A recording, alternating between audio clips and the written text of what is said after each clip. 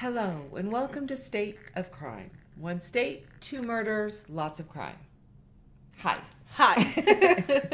I was wondering if you were going to say our names this time, and you didn't. You didn't. I figure by now people better know us, gosh darn it, so. We'll see. We'll see.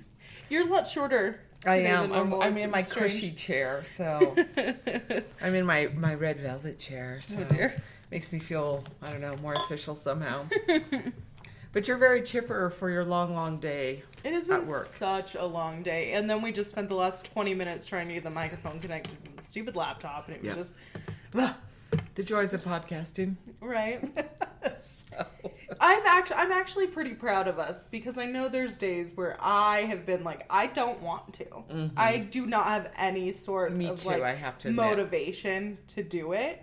And I've been pretty proud. Yeah, we kept going. We did. We do We're it high-fiving. even when we're not I feeling. know. We're not feeling up to it. That's right. I'm proud of us too. Today was definitely one of those days where I'm Yes. like, oh, I know. God. Well, but I was actually pretty excited about my case this time. Good. Because it was one I found all by my lonesome. I was so proud of you. I know. And it was one that I'd never heard of. Okay. But I don't understand why I've never heard of this one, just given We've my... had a couple of those within the last couple of weeks. And maybe our listeners have. So, I found a number of sources. I actually came across a wonderful new thing on YouTube called Briefcase. I don't know if you're familiar with it, but he goes through, and I think most of his videos seem to be about 15 to 20 minutes, but he does an awesome job, and he covers crimes from around the world. So I found a new YouTube, or I don't know how new it is, but it's new to me. A YouTube channel where they have all of the videos are testifying of people testifying in trials. Oh, wow. So like in the Gypsy Rose Blanchard thing, you see her testifying in Nick Godejohn's trial. Like you get to watch her entire testimony. that'd be great. What's the name of the channel?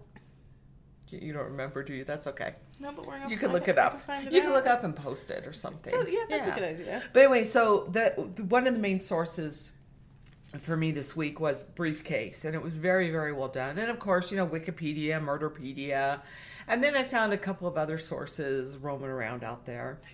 For being burned in my brain in high school that Wikipedia is not a reliable source, I sure do use it a lot. I know, me too. Well, just usually as kind of a springboard, and a lot of the times, if you look at the bottom of it has the sources listed. And so those are always good too. So, so we are in West Virginia this week, and my guy is named Harry Powers. Okay. He is also known as the Bluebeard of West Virginia. So I don't know how many of you know very much about Bluebeard, but so this also combines my love of history. Per usual. Yes, this tied in because we're in 1931 when most of the action takes place. He is not of German descent, but he is of Dutch descent, like Pa Bender, but where he's from in Holland was very close to the German border. And didn't you say those borders moved back a little and forth bit? quite a bit? Yeah. I mean, Europe in the 1800s especially was quite fluid. I think even into the 1900s, really. So, and it tied in with the Bender case because, there was some speculation that Pa Bender was born either in Germany or Holland. Yeah. So they weren't really sure. There's already a book and a pretty well-known movie in the 1950s called Night of the Hunter. And people that, are into like kind of classics films, Night of the Hunter is up there as a pretty well-known, movie. Okay. And then there's a 2013 novel by a woman named Jane Ann Phillips called Quiet Dell, which is the exact area in West Virginia where this takes place. So this also ties in a lot. We hear a lot nowadays about people worrying about dating on the internet. Yeah, because it's sketchy and that's how people die. But again, that thing of, trying to figure out how to meet people to date has been a problem for a very long time. And during the time that we're dealing with for my murder here, both prior to and actually well into the time that the internet really becomes popular, there were things like Lonely Hearts Clubs. People often use the classified sections in newspapers, Yeah. you know, to find people. It was so common that there was even, again, a movie made in, I think it was the 1930s, starring Jimmy Stewart, who's also more famous for like, oh gosh, my brain is not working today. But anyway, It's a Wonderful Life. He stars in that. Oh, that is one of my all-time favorite movies. Yes. I love So that movie one so of his, much. quite fairly early in his career, he was in a movie called Shop Around the Corner, which later was remade as You've Got Mail, starring Tom Hanks and Meg Ryan. If I've you've seen ever that movie. Okay. Yeah. So it's that whole idea, right, of you know, finding ways to meet people. Exactly. And this case kind of centers on that as well, with very, very tragic endings, unfortunately, for some of the people involved. Well, so I saw this meme, because of course the internet, and it was like my childhood.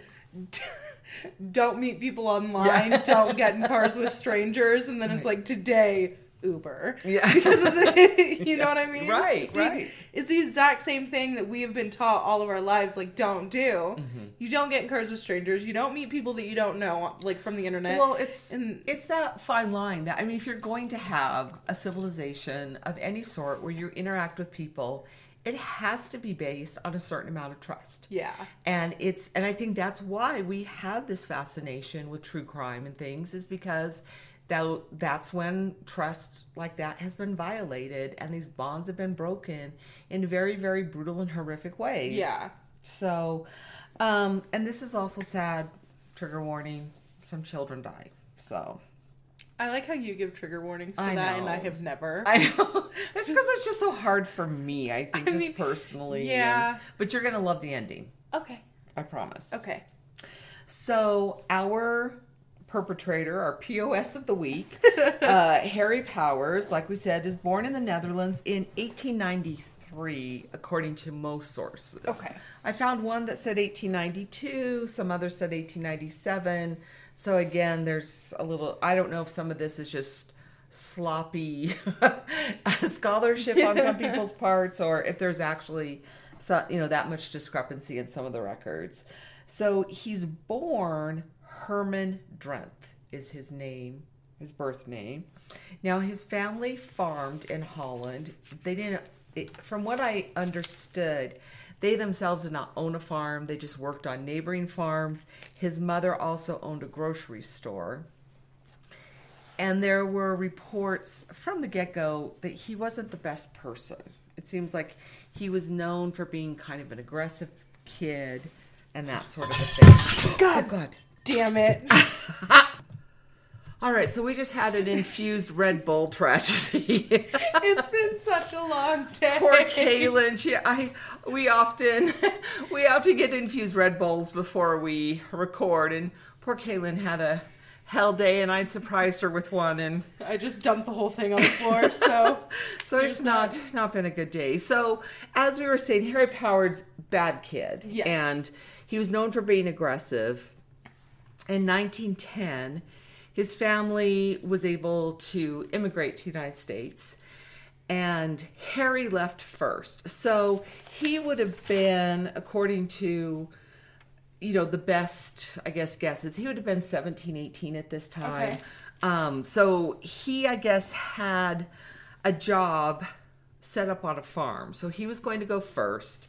And, the old stereotype about, sending your troubled child to go work on a farm because, they'll learn to work with the earth and they'll be exhausted and it'll be good for them. It builds character. There you go. His family seemed to hope that would be the case for him, but no. Okay. He gets to the United States and he changes his name to Harry Powers, which we know was fairly common. People would often Americanize their names in some ways. And people still do that. Yeah. Oh, yeah. Mm-hmm. Yeah. And he almost immediately becomes a petty thief. So I don't know what happened with the farm job. I don't know how connected he was with his birth family after he came to the United States. There wasn't any information about that, just that he immediately falls into a life of petty thievery. In 1921, he falls in love with a woman named Rose Strickland, who, unfortunately, is already married. Despite that, they do have a relationship for some time before she decides, this probably isn't the best thing, and breaks it off with him and goes back to her husband. Okay. At least she did something right, I guess. Yes. Which probably saved her life by the sounds of things. Probably. Although, it also put her life in danger because Harry does not take well to the breakup and sets her house on fire. Jesus. Yes. So he does spend some time in prison for this, as well he should have.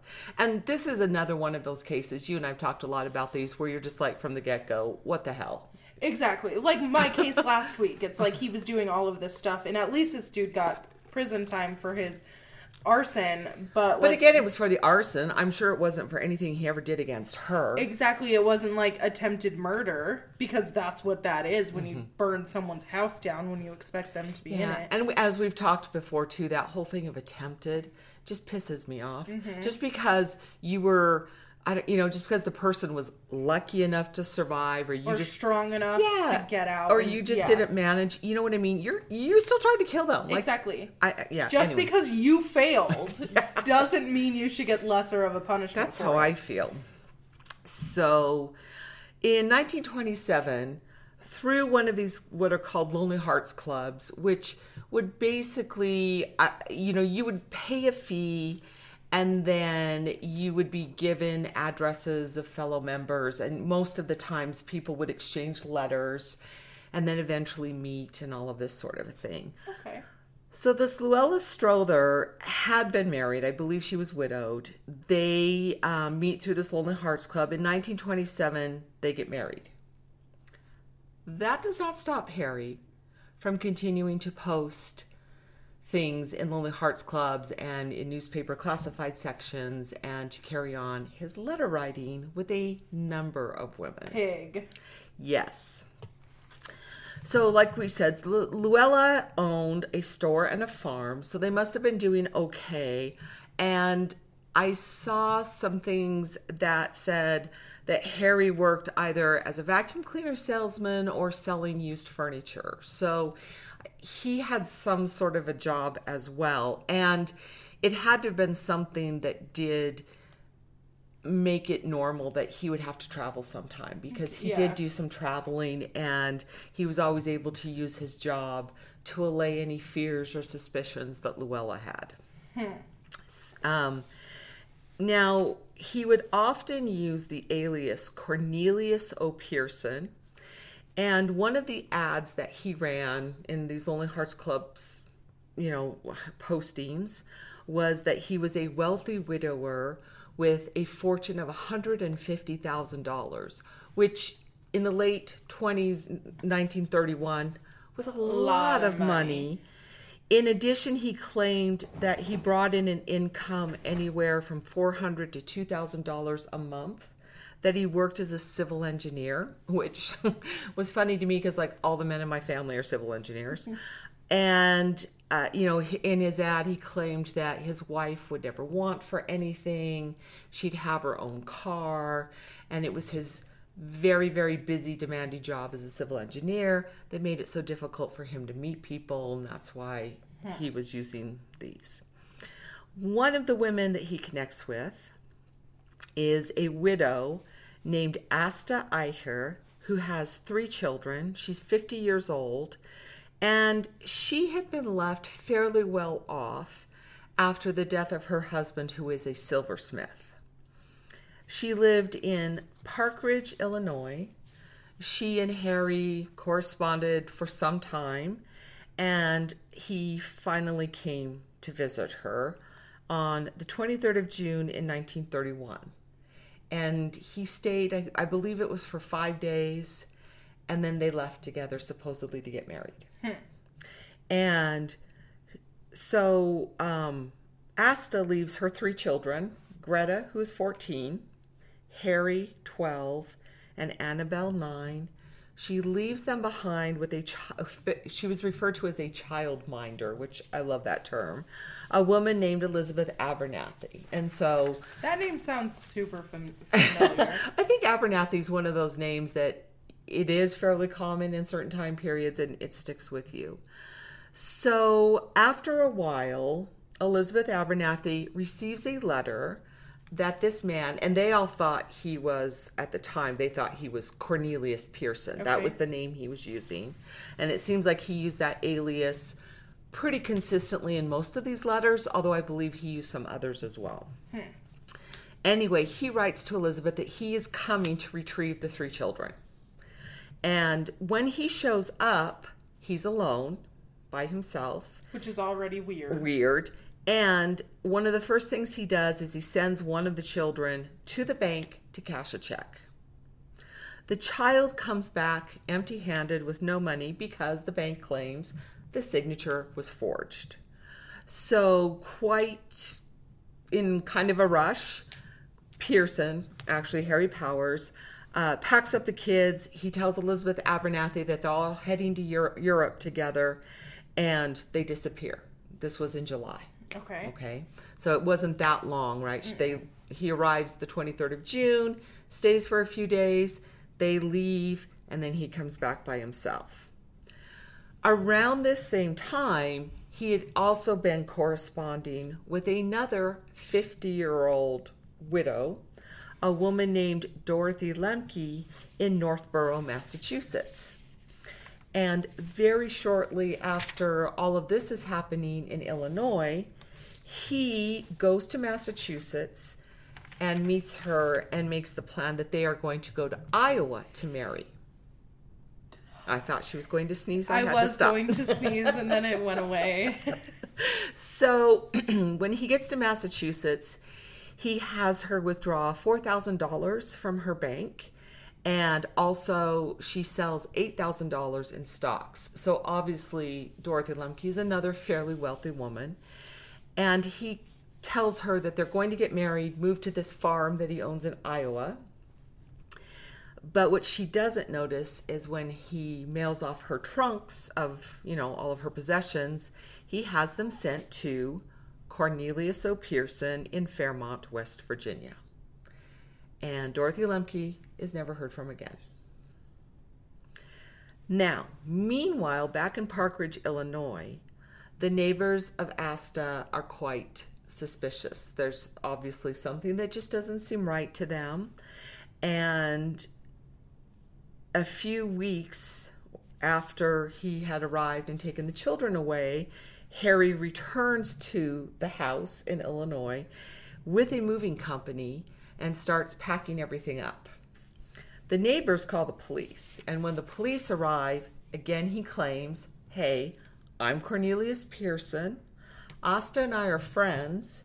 She's moved to Colorado, Denver specifically, to visit some family, and she also met some guy there and she's going to get married. He produces a letter that seems to be written by Asta that he shows to the police, which the letter says that he had paid the mortgage on the house, that he had paid off the taxes, and it was his responsibility to then prepare the house to be rented out. Harry, then, the police are like, okay, they're not sure what to do there. The letter seems legit.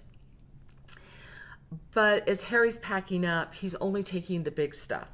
He leaves behind the clothing, the children's toys, all of that kind of stuff. And locks up the house and leaves off with the movers. The neighbors, again, are very suspicious. They don't let it rest. And thank goodness for these neighbors. Yeah. So they keep on the police. And here, I thought this was really interesting, too, because you and I have spent a lot of time talking about, specifically in this time period, that, police really only worried about their jurisdiction. Yeah. And, if something, I don't know, they just didn't seem to always follow up very well. Yeah. From state to state things. The police here did a very good job because they remembered that this guy said his name was Cornelius Pearson, that he's from West Virginia. So they keep pursuing it and they keep investigating, and they're trying to hunt down a man named Cornelius Pearson. They're also questioning people there in Illinois.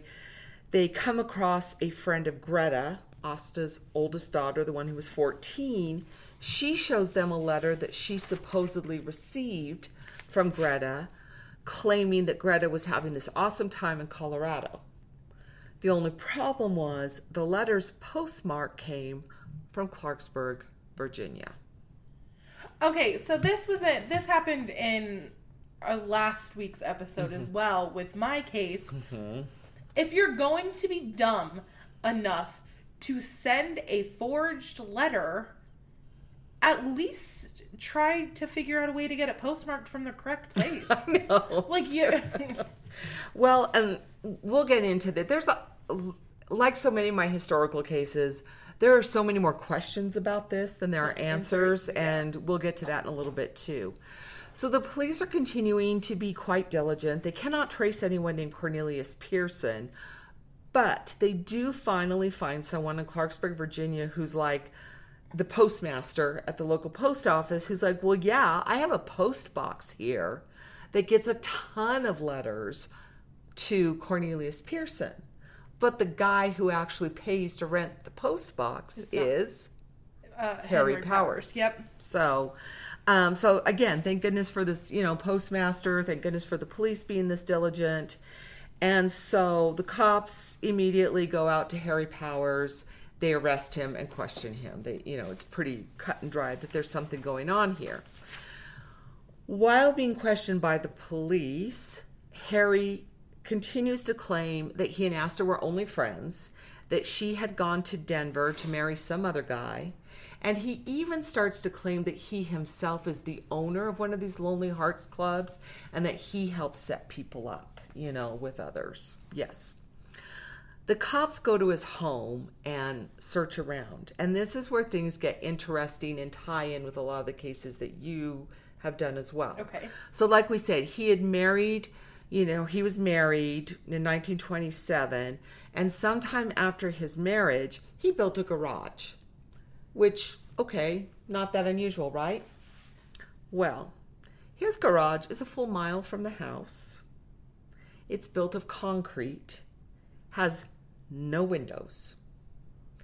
And when the police enter this garage, they find several small cells. So one of the sources I said there were 4 rooms. But there was also reference to like an underground space. And again, I had a hard time finding just one source that put everything all together. Yeah. So in any case, this garage has several small cells, each with a door that can lock. So it's a dungeon, not a garage. And there are women's and children's clothing inside, as well as a small bloody footprint. There's also a trap door that leads into a dark tunnel in which they find jewelry that belonged to Asta, as well as other personal items. So they again start investigating some more. They start digging nearby and find the 4 bodies of Asta and her children, all buried. Asta has been blindfolded. She's still blindfolded when they find her corpse. And all of the heads had been... one source again said that all of the heads had been crushed. One of the sources that I read said that what he had done... So the story went that he had taken Asta, locked her up in this garage, went back, got her children, brought them back, had all 4 of them there together, and then he took them into a room where there was a noose, and then he hanged them. And this would have been death by strangulation, because it wasn't, a gallows where you drop down and it snaps your neck. This was torturous and horrific. And so one of the sources said they hanged everybody except the boy, and that he bashed in his head with a hammer. Oh. And that's where the bloody footprint had come from. Oh my gosh. Yeah. So, this is awful. And obviously there's a fair amount of torture going on here. Yeah. You're making other people, it's horrific. Did he ever have children of his own with his wife? No. When he married? Mm-mm. No? Okay. Thank God. For real. Yeah. They also find the body of Dorothy Lemke. So they do find all 5 bodies. And as they continue their search, they also find a huge chest filled with letters and photographs. And from that chest, they're able to ascertain that he had been doing this Lonely Hearts Club business for at least a decade. Jesus. Yes.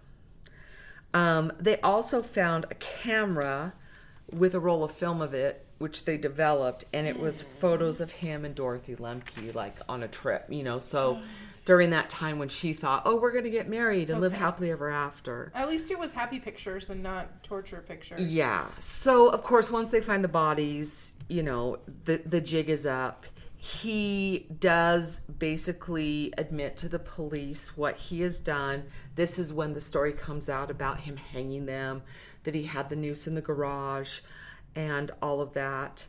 The police did ask him how many people, because obviously if he had 10 years worth of photographs and letters, even the police were like, as sophisticated a setup as he had created there, there was no way this was the first time he had done this. Yeah, no. And it was too planned out and too well done. Exactly. And I would say, like a modern day profiler would say the same thing, that, this probably wasn't his first time at the rodeo. He was asked by the police, how many people have you killed? And his answer was a shrug and I don't know. So, yeah. Other women do come forward later and claim that, yes, they too had written him letters. One of the most common stories was that he would promise to marry them. He would tell them to empty their bank accounts and send the money to him. They would do so, and then he would just disappear. So he was just stealing everybody's money for the most part. Right. And like I said, it doesn't seem like there was any other hard evidence about murders except for when shortly after he came to the United States, I believe he did work for a time as a vacuum sales, traveling door-to-door vacuum salesman in Iowa. There was a man he worked with that he himself mentioned that he had killed him. And there was pretty good evidence they did. And there was another woman that he had been associated with who had also disappeared around that time. So those two are there's enough circumstantial evidence there to tie into those. But that's about it. So the murders had happened in July of 1931. On the 7th of December, 1931, his trial starts. Okay. So you like that because it's quick. Very quick. Yeah. This is a fairly small town in West Virginia. So they moved the trial to the local opera house, which had seating for over 1,100 people. So because there's and again, this is one of those cases that it's all over the newspapers. Everyone in town obviously is going to come watch. They said when the trial began, he was very nonchalant. He just sat there chewing gum and acting very unconcerned. But after a couple days, when they made him take the stand, he bursts into tears on the stand. He claims that he had a miserable marriage, and that's why he had to still have these Lonely Heart Club, letter memberships. Fucking bullshit excuses is all I hear. Yeah, he claimed on the stand that he had never killed anybody, just that he was guilty, basically, of cheating on his wife by writing these letters and everything. The jury deliberates for an hour and 50 minutes and comes back with guilty. And the judge immediately sentences him to hang. Once he's put back, when he goes to prison, Harry writes out a very detailed confession about the 5 murders. And apparently he confessed also that, he liked to lock them up and then listen to them scream, that he would keep them for a few days, which again tells me you've done this before. These were not your first nor your only murders by a long shot. The number 50 came up as far as the number of people he may have killed, and the police had suspicions of that, but like I said, there was never any further proof. And again, you'll approve of this. On the 18th of March, 1932, He was led to the gallows at the West Virginia prison. He was asked, given the ability, to say, do you have any last words? He said, nope, and was promptly hanged. And that was the end of the piece of garbage known as Harry Powers. Success! He died. Yes. And once again, Kyle, no kink shaming. So there you are. So yeah, like I said, the thing that really struck me about this case was it seems very dated on the surface, and yet there's so many modern day similarities with this. Again, you have many people who are looking for meaningful, loving relationships. They, use the technology that they have at their hands to try and create those. And unfortunately, it sometimes goes horrifically and tragically wrong because you also have people out there who like to prey on people. Stranger danger, people. Stranger danger. Stranger danger. So I, in my single times, I had come up with, and also not only I didn't come up with all of these, some of these had been suggested to me by people close to me. And I will share this info with everyone. So our single listeners who are on the Tinders and the stuff like that, who are meeting absolute strangers and don't want to get murdered. Yes. There are a few tips. One thing that anytime I met, which was almost never because anxiety and stranger danger. Right. Anytime I met someone or was going somewhere with someone I did not know, take a picture of the license plate and send it to someone you trust. Oh, that's a good idea. Hey, I'm going on a blind date. I don't know anything about this dude. Here's his license plate. If I go up missing, at least you have some sort of connection. Or, like with iPhones, you can send your location to people. You get somewhere, maybe you went home with someone that you don't know. Send your mom. Maybe not your mom. Send a sister Hey, or Mom, brother. I'm having a one-night stand. Here's my address. Just in case I come up missing. You know what I mean? So, like, things like that. You can, like, send your location for a certain amount of time. Right. And things like that. And Well, and there are a lot of things technology-wise today that I think do in fact make people a lot safer. yeah, there's a bigger foot trail. But at the same time, sometimes, just like always, that feeling of safety can also be an illusion because you always have people, it seems, who find ways to, work around it and still do horrible things. Yeah. So, I don't know. It makes me very nervous. Yeah, me too. Across I'm the all board, about yeah. that stranger danger. Yeah, and I've always been a highly paranoid person. So have I. So I've never done the blind date thing. I've never. It's terrifying. Yeah, I don't know why I've just never. Yeah, I think I just it makes me too nervous. I guess.